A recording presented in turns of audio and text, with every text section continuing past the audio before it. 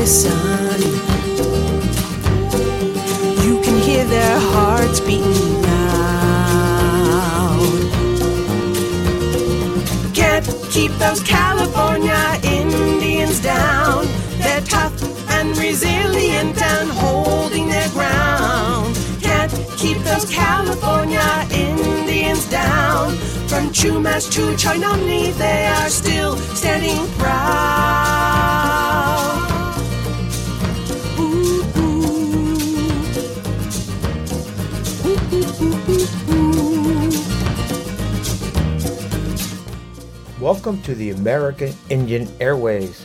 On today's program, we're glad to be interviewing our guest, Mary Catherine Nagel. We're going to have this interview with Abby Ibarra, a playwright, actor, also a co-host of the series of the American Indian Airways titled Sacred Stage. Now, Mary Catherine Nagel received her bachelor's degree in Justice and Peace Studies at Georgetown University and later received her degree in law from Tulane University Law School, where she graduated summa cum laude. After graduating from law school, Nagel clerked for 2 federal judges at once in the United States District Court of the District of Nebraska. So on that, her major works of prominent cases she litigated was Adoptive Couple versus Baby Girl, also known as Baby Victoria case, trial in 2013, which was held in the United States Supreme Court. She wrote a brief cite and cited the ICWA, which is the Indian Child Welfare Act, to keep a young Native girl from being taken away from her birth father and being adopted by a white family.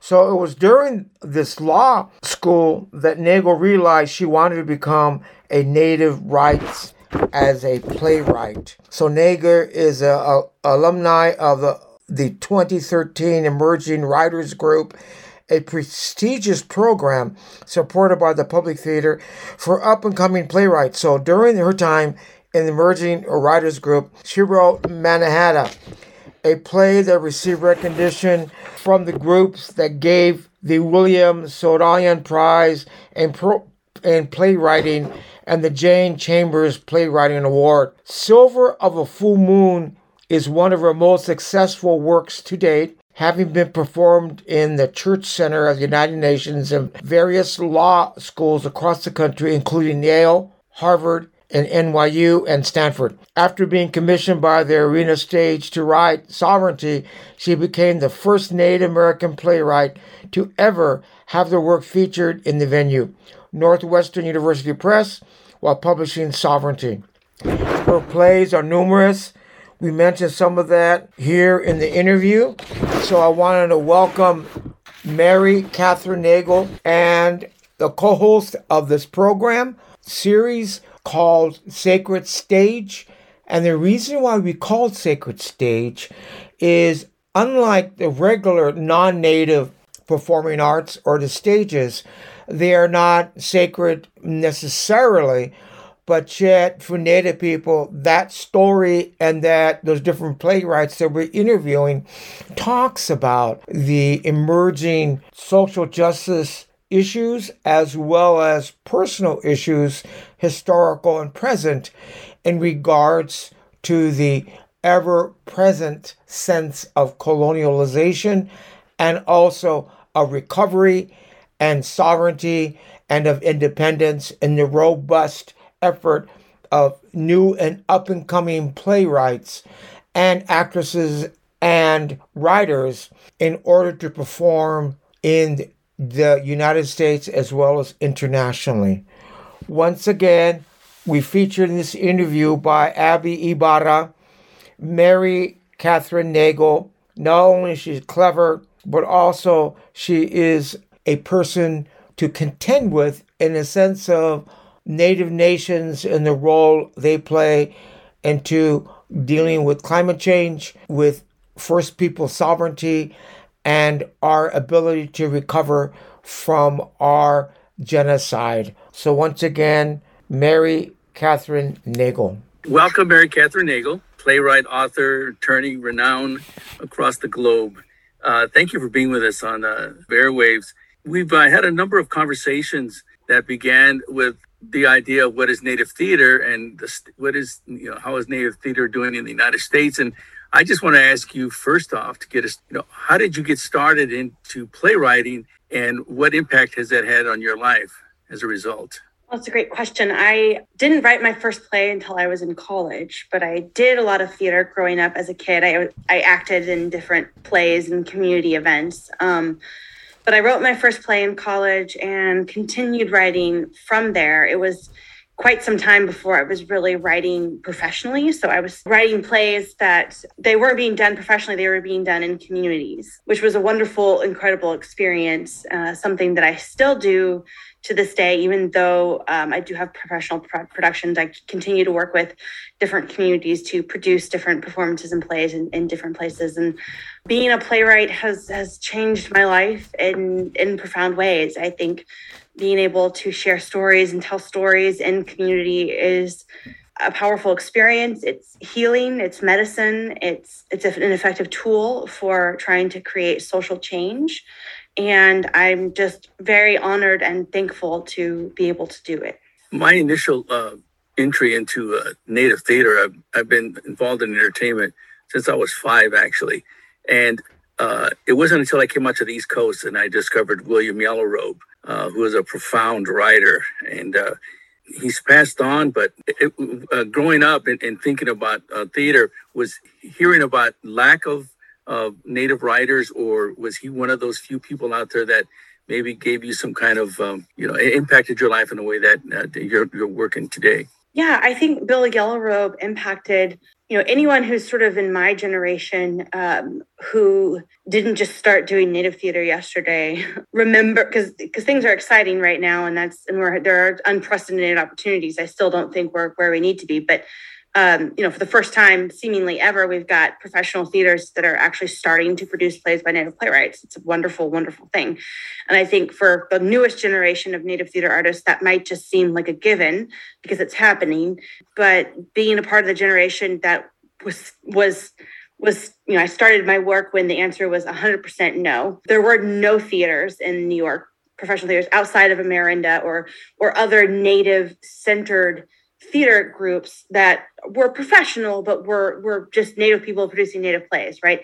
When we're talking about off-Broadway or professional mainstream theaters, none of them were producing plays by Native playwrights. And even so when I moved to New York, that was the environment. And actually one of the first things that happened after I moved to New York was there was a production of Wood Bones at the Public Theater. Now, and I say that the Public Theater didn't specifically produce, they allowed another producing company to come in and show that play. And I say that because I don't think the Public Theater deserves credit for doing that. They still need to produce a Native play by a Native playwright. I hear that might be in the works. So hopefully that will happen. How good of them to give space and to allow a Native theater company, Amerinda, to come in and produce one of Bill Yellow Robe's plays. Getting to see a Bill Yellow Robe play at the Public Theater, even though the Public Theater wouldn't officially put it in their full season, was very impactful for me. It was my first introduction to the Native theater community when I saw Wood Bones. It was Wood Bones, right? Was it Wood Bones? Yes. Yes, that's right. Joe's Club Pub. Yep. And, it was very impactful. I think because too, at that time, I hadn't had a single play professionally produced ever, right? So seeing a Native play produced by a Native theater company was very impactful. And I think pretty much everyone of my generation has been very impacted by Bill. Many of us personally, in terms of the way in which he always made an effort to mentor younger playwrights. And I think actually several other playwrights, even more so than me, I think have a lot of important things to say about the role he played in shaping their careers and their lives. So with your plays now being actually produced at the Public, what do you feel is the strength of what Native theater has to offer main stage theater? I mean, there's a lot of talk on both sides of the aisle of whether it's community theater or just Native theater or just American theater.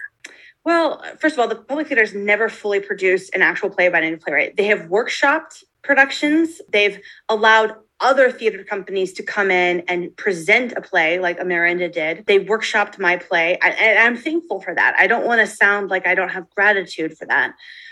But they're producing plays by every other minority in the United States. And then shame on them. And they produced Bloody Bloody Andrew Jackson, which is a play that uses red face and dehumanized our people horribly. Right. So, I think I've heard rumors, and I can't say, one of our dear friends may have a play there produced pretty soon, and that would be phenomenal. But my God, how is it taken until 2022? And why does it matter? Well, theaters like the Public are theaters that most Americans look to for entertainment. That's where they go to. That's where, it's like Netflix, HBO, the Public Theater, Broadway. These are places where Americans go to hear stories.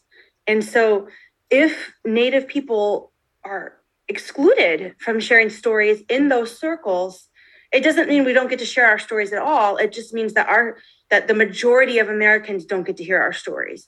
And that fact, I think, is one of the main reasons why we still face some of the highest rates of violence against our people, why we still have a legal regime that is perpetuating colonialism in a way that is quite harmful when it comes to tribal sovereignty, protecting sacred sites, protecting Native religion.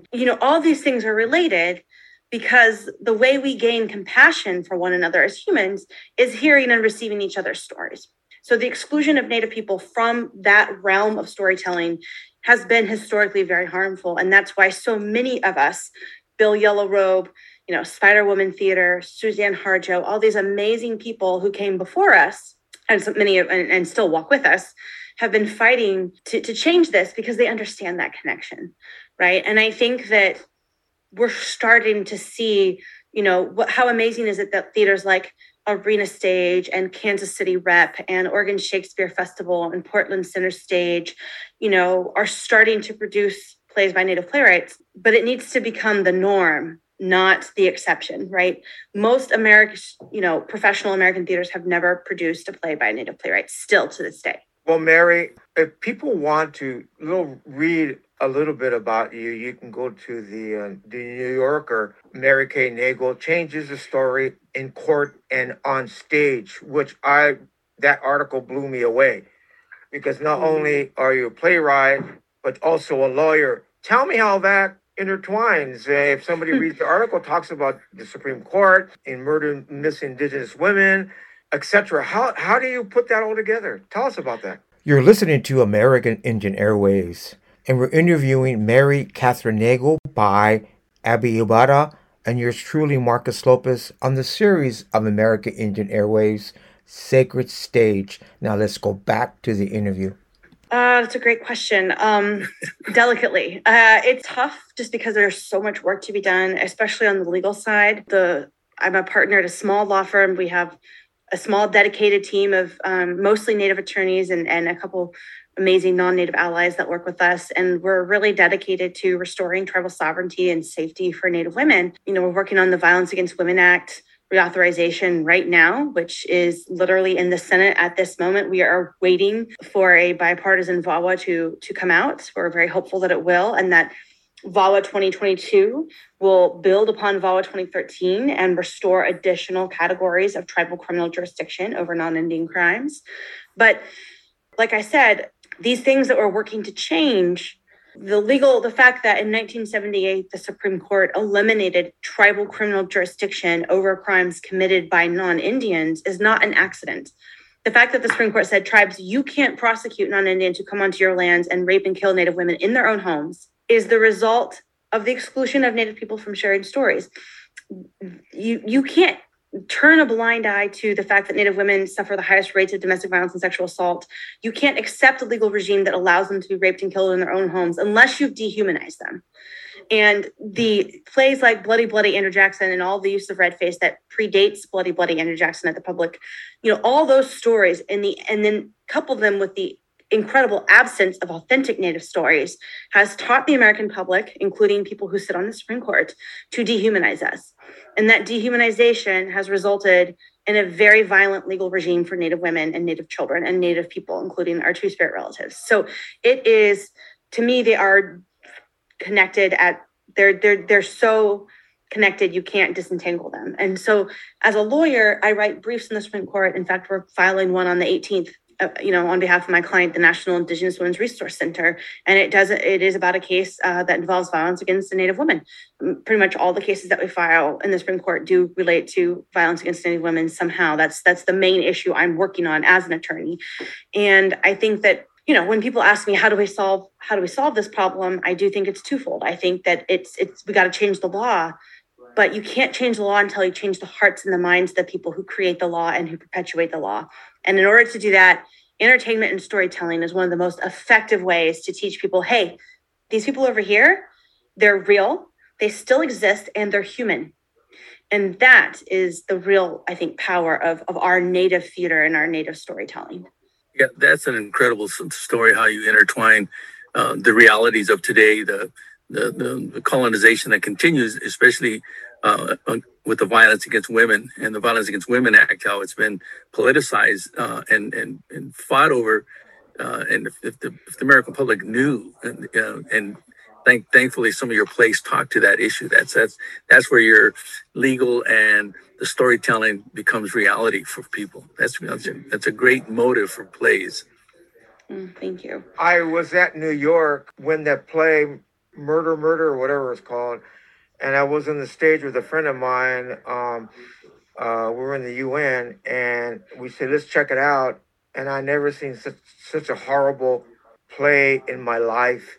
And I know that I was talking to Ed, who's from New Mexico. We were there for the UN and this 7th generation from indigenous people, with that group of people, with all that went with us. And it was devastating. And you talk about that devastation on your latest play on the Broadway World Media, which you wrote, intertwined the struggle of the middle school Stephen. And the play was about the Chief Standing Bear, which, Abby, you played Chief Standing Bear and forced off his farmland. But it's an indication to me that what now up and coming people like yourself, and the new youngsters, I would say, because I'm from the past, you might say, but yet how your story intertwines that history that needs to be retold. Talk about that new play. Any new plays coming up? Oh, I appreciate that, and always appreciate the opportunity to talk about my work. Yes, Abby was a star in my play Return to Niobrara, which we did at the Rose Theater in, that would have been 2019. And that's a children's theater in Omaha. And Return to Niobrara tells the story of Chief Standing Bear from the Ponca tribe, but really it follows the story of one of his descendants, who's a contemporary young boy who is in middle school and who is ridiculed for his long hair, and then forced or ordered to cut his hair by the school district because it violates their hair policy, which many school districts have. They don't allow boys to have long hair. And he says, well, but this is my hair, is who I am. I'm not cutting my hair. And the school district basically tells him, well, then you'll be expelled from school. And he says, fine, and decides in the play, he starts to have these flashbacks where he actually sees his great-great-grandpa, Chief Standing Bear, on the Trail of Tears, Bear Shield, who is Chief Standing Bear's son. So you start having these flashbacks back to the late 1800s and the 1870s, specifically when, right after the Ponca were removed, Bear Shield passed away and died tragically. We think from malaria, but there were so many illnesses that came about because of the inhumane, dehumanizing treatment of the people who were forced on Trails of Tears in terms of lack of shelter, lack of food, the challenging climate and just being forced to march hundreds and hundreds of miles at once. His son died, Bear Shield died in what is now Oklahoma, what was then Indian Territory. And Chief Standing Bear promised that he would take his son's bones back up to the Niobrara River, where their ancestral homeland is, and bury him with their ancestors. And so the modern day descendant of Chief Standing Bear is very inspired by this story, because once Chief Standing Bear decided to do that, he was arrested and imprisoned because he violated federal law. He left the reservation in Indian Territory to walk 500 miles home to bury his son with their ancestors. And this is a true story. And when it went to federal court in 1879, the issue was because Chief Standing Bear filed a writ of habeas corpus, and the habeas corpus statute says all persons who are unlawfully detained basically have a right to come before the court, and the sovereign that's detaining them has to explain, well, here's why we're detaining this person. So Chief Standing Bear filed that, and the U.S. attorney responded with, well, Indians aren't persons under the law. Standing Bear can't sue under the writ. And the whole debate was whether or not Indians are persons. And so that isn't quite the same legal debate that our young child in the contemporary scene, Stephen, is facing. His issue is certainly whether or not it violates his constitutional right to religion and free speech to keep his hair the way, his First Amendment rights, to not have to cut his hair. But he is very inspired by what Chief Standing Bear did and standing up. And so Abby played the sort of, we go back and forth in these times, these flashbacks, Stephen's modern day father and Stephen's grandfather, Chief Standing Bear from the 1870s. And it sort of, shows some of the connections between what, rights Native people were fighting for in the 1800s and the rights that we continue to fight for today. And the play, once again, is titled Return to Niobrara. And Abby, last question, please, and finalize this wonderful conversation. I still remember some of the ponka mawaton si use no e iri ongle utang de ongle tu jiwita ke mon son ke able un de monet.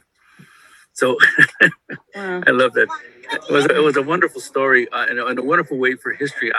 I saw the faces of the children just enthralled. I never saw a theater that full of students watching a play that was historical in nature and also timely with the young Stephen.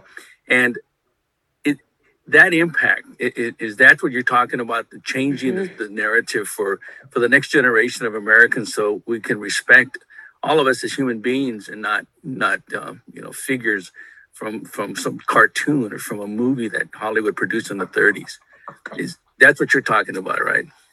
Yeah, absolutely. And what you bring up, Abby, I mean, it's funny, when I set out to be a playwright, I'm focused on the Supreme Court, and I'm always thinking like, theaters in DC that justices go to, and theaters like Yale Rep, where maybe some Yale law students might go see a play and then go clerk on the Supreme Court and share the message, right?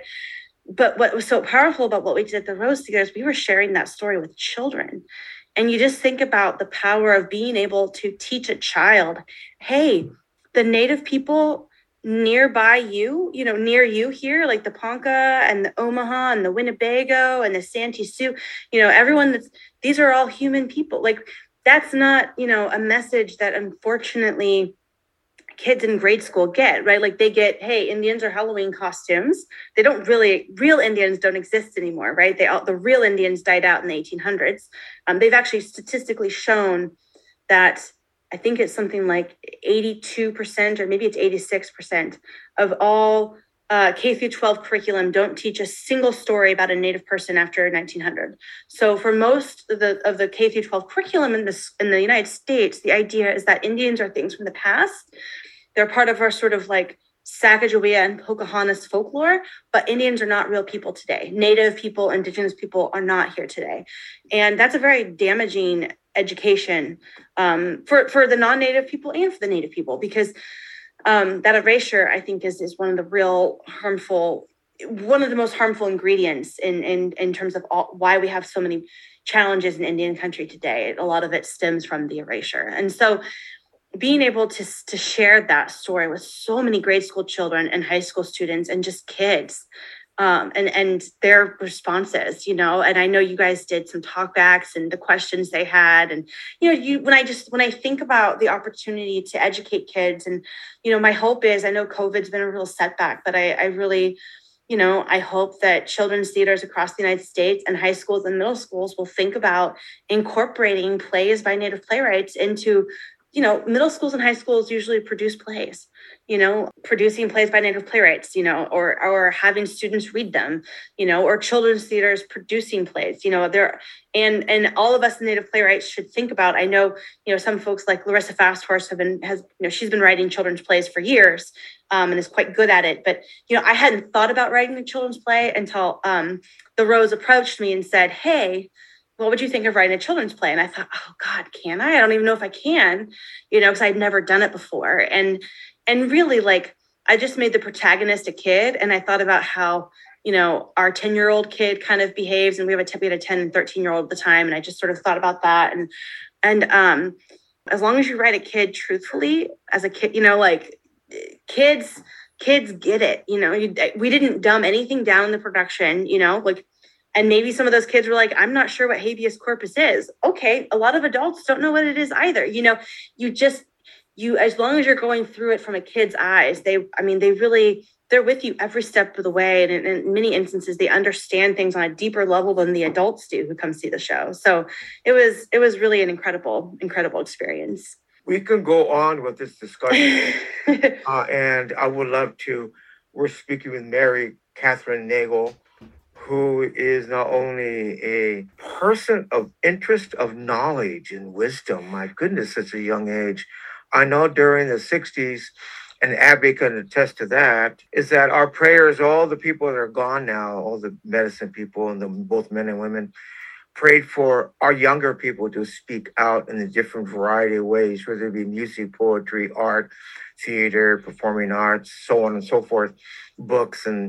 And definitely, Mary Catherine Nagle, you are answering our prayers. And just one last question, and then that is, what's your message to the young people now that are listening to this, or even looking at some of your plays, or even some of the plays that other great people like Bill has already put forth? What's your message? My message would be that your story matters. And just because you haven't seen your story shared, or a story similar to yours in your school, in your community, doesn't mean it can't be done.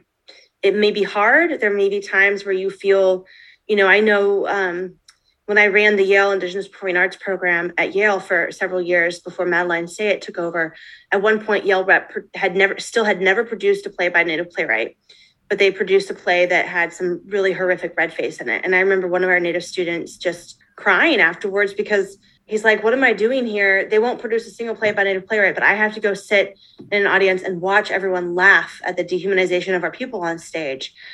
And what I just want to say to our youth is, first of all, that is real trauma.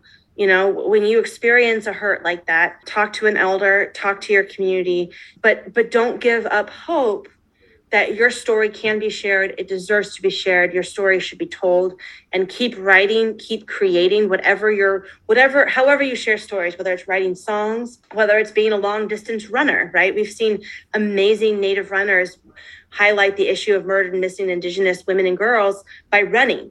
Whatever your way of sharing is, do it. And don't worry if you don't have an example of how a Native person has been able to do it in your community before, because probably there is an elder or someone with experience who's done some of those things before. It just the community hasn't been paying attention, but those things are starting to change, right? And we're having a lot of doors open that didn't open before. And I just really want to encourage the youth to not lose hope, because I do think we're very blessed to live at a time where doors are being opened that weren't being opened before, and that there is support across Indian country for our Native youth who are sharing their stories. Well, thank you very much. Thank you, Abby, for connecting with Mary. Mary, I know you're busy. Good luck on all your work, and keep healthy, both you and Abby. We created the Sacred Stage, and where we reflect people like yourselves, Mary, and thank you so much for the interview. Oh, well, thank you for having me. It's been an honor. You're listening to American Indian Airways. We just had an interview with Abby Ibarra with Mary Catherine Nagle, which was a very interesting discussion we had on our series here on American Indian Airways called Sacred Stage. Now let's turn to some music. I'm going to play some pieces in which I'll give you some idea of Native experience and also Native talent. So enjoy your music here. You're listening to American Indian Airways. Now let's turn to some music. Enjoy.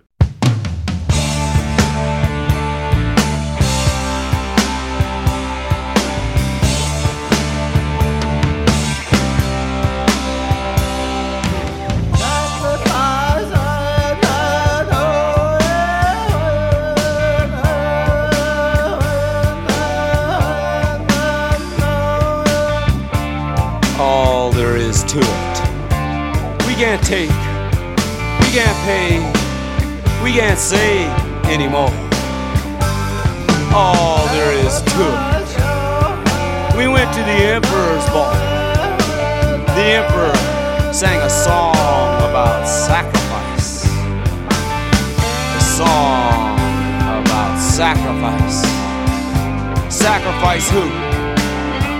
Sacrifice what? Sacrifice you. Sacrifice me. The altar of democracy. The altar of democracy. The altar of democracy. Sacrifice who? Sacrifice what? Sacrifice you. Sacrifice me. The altar of democracy. The altar of democracy. The altar of democracy. The altar of democracy. Sacrifice you. Sacrifice me. Sacrifice you. Sacrifice me. Big business decision. Big business decision. Big business decision. Maximizing profit. Maximizing profit. Maximizing profit. Third world labor. Third world labor. Third world labor. It's cheaper that way. It's cheaper that way. It's cheaper that way. It's cheaper that way. Big business decision. Big business decision. Big business decision. Savings and loan. Savings and loan. Savings and loan. $1 trillion debt. $1 trillion debt. $1 trillion debt. And there's taxman at the door. Taxman at the door. Taxman at the door. Telling me I gotta pay. Telling me I gotta pay. Telling me I gotta pay. And bankerman, bankerman, bankerman has the deed to the land. The deed to the land. The deed to the land.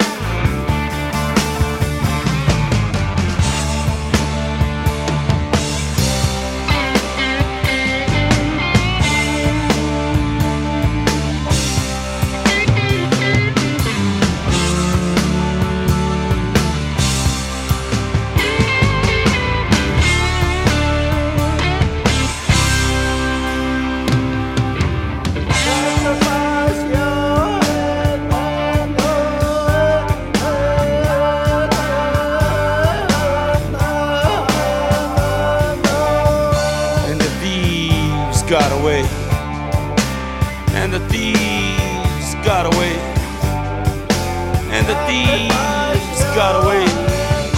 The altar of democracy, the altar of democracy, the altar of democracy. Sacrifice who? Sacrifice what? Sacrifice you, sacrifice me, sacrifice you, sacrifice me. The altar of democracy. There's rich man, rich man, rich man, rich man behind God and the flag, behind God and the flag, behind God and the flag. Rich man behind God and the flag, behind God and the flag. Rich man's taking more, rich man's taking more, rich man's taking more, and the poor, and the poor, and the poor get more poor, more poor, more poor, more poor. The altar of democracy, the altar of democracy. Sacrifice who? Sacrifice what? The altar of democracy. All there is to it. All there is to it. We don't believe what you say. We don't believe what you say. We don't believe what you say. It doesn't have to happen like this. It doesn't have to happen like this. It doesn't have to happen like this. We don't accept what you say. We don't accept what you say. We don't accept what you say. We won't roll over for you. We won't roll over for you. We won't roll over for you. All there is to it. All there is to it. The altar of democracy. The altar of democracy. Sacrifice who? Sacrifice what? And the thieves got away. And the thieves got away. And the thieves got away. And the thieves got away. The altar of democracy. Sacrifice, sacrifice, sacrifice, sacrifice, sacrifice, sacrifice, sacrifice, sacrifice. The altar of democracy. Telling me I gotta,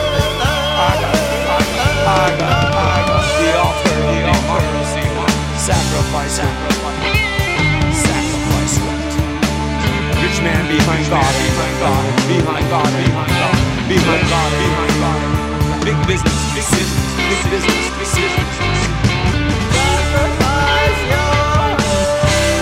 All there is to it.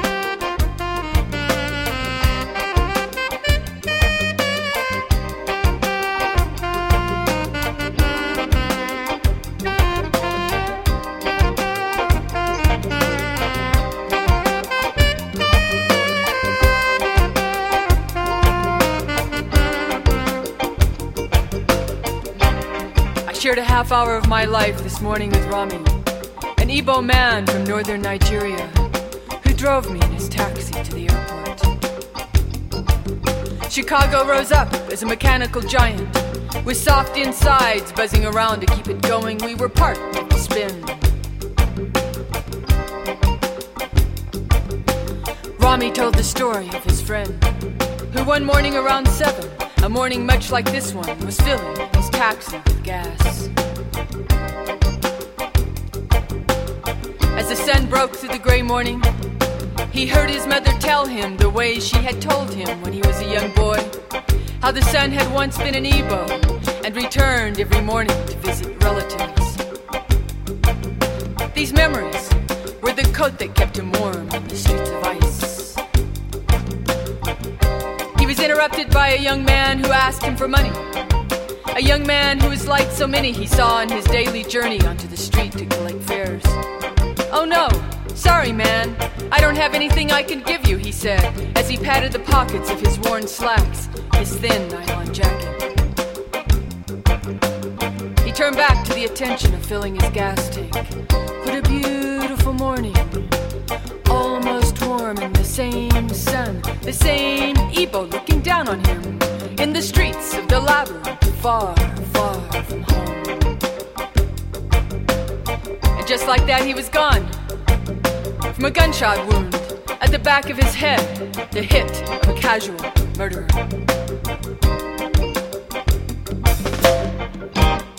As we near the concrete plains of O'Hare, I imagine the spirit of Rami's friend at the door of his mother's house, the bag of dreams in his hands dripping with blood.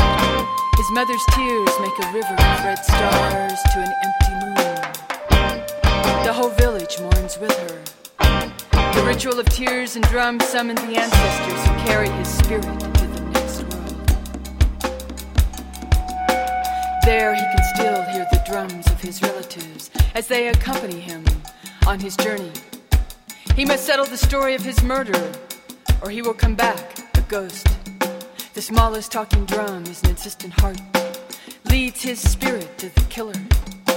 A young Jamaican immigrant who was traced to his apartment because his shirt of blood was found by the police, thrown off in the alley with his driver's license in the pocket. He searches for his murderer in the bowels of Chicago and finds him shivering in a cramped jail cell. He could hang him or knife him, and it would be called suicide, and it would be the easiest thing. But his mother's grief moves his heart. He hears the prayers of the young man's mother, and there is always a choice, even after death.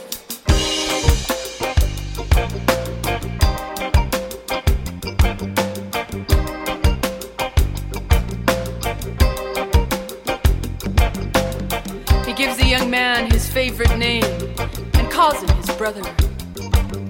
The young killer is then no longer shamed, but filled with remorse, and cries all the cries he has stored for 1,000 years.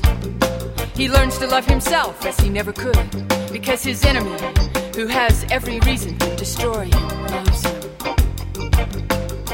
That's a story that follows me everywhere and won't let me sleep. From Tallahassee grounds to Chicago, to my home near the Rio Grande. It sustains me through these tough distances.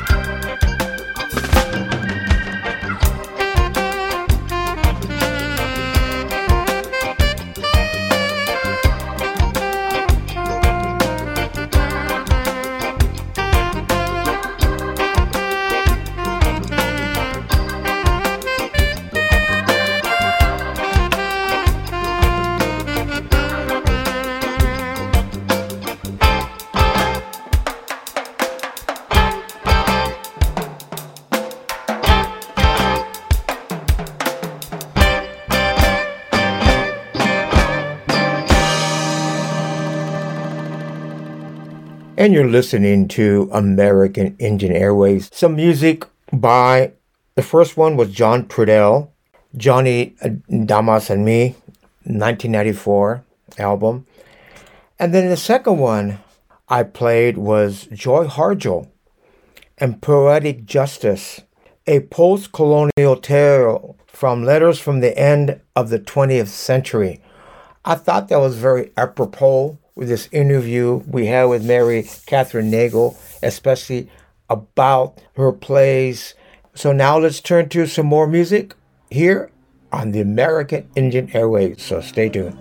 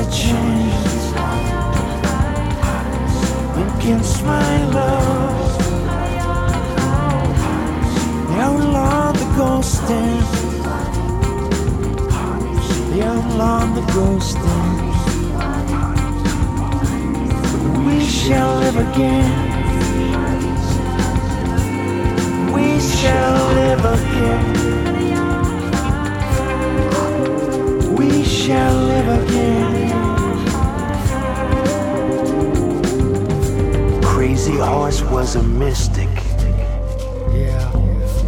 the secret of the trance. In Sitting Bull, the great apostle of the ghost dance.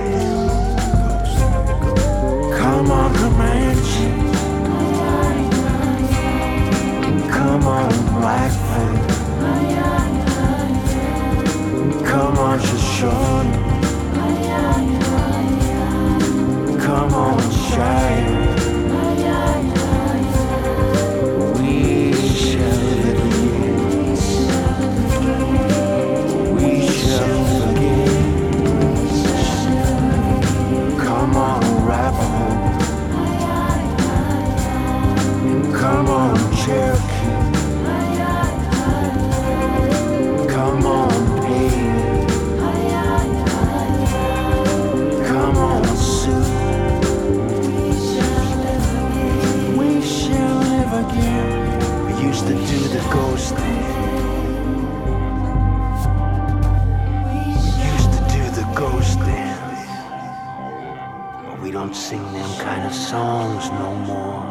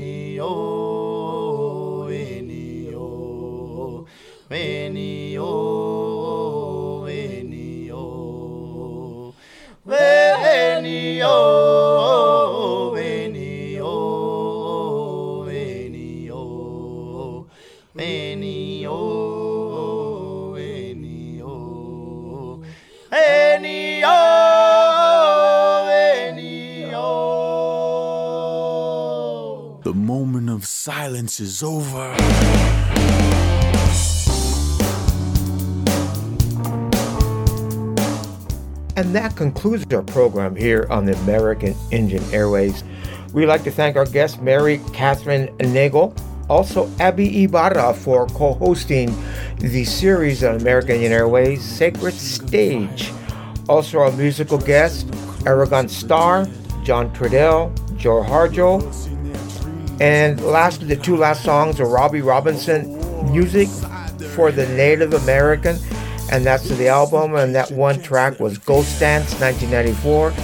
In addition to that, last one was A Tribe Called Red, Indian Sticks, and that was our music guest. Also, we want to thank Blackfire for ending our show.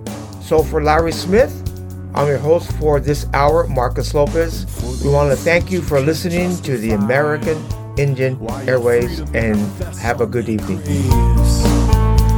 And the blood never comes clean from the guilty minds, nor the hands that hold the chains. In a rhythm of resistance, we still fight for our lives. In this war that never ended, we've outgrown your lives. Let our actions speak when they ignore our words.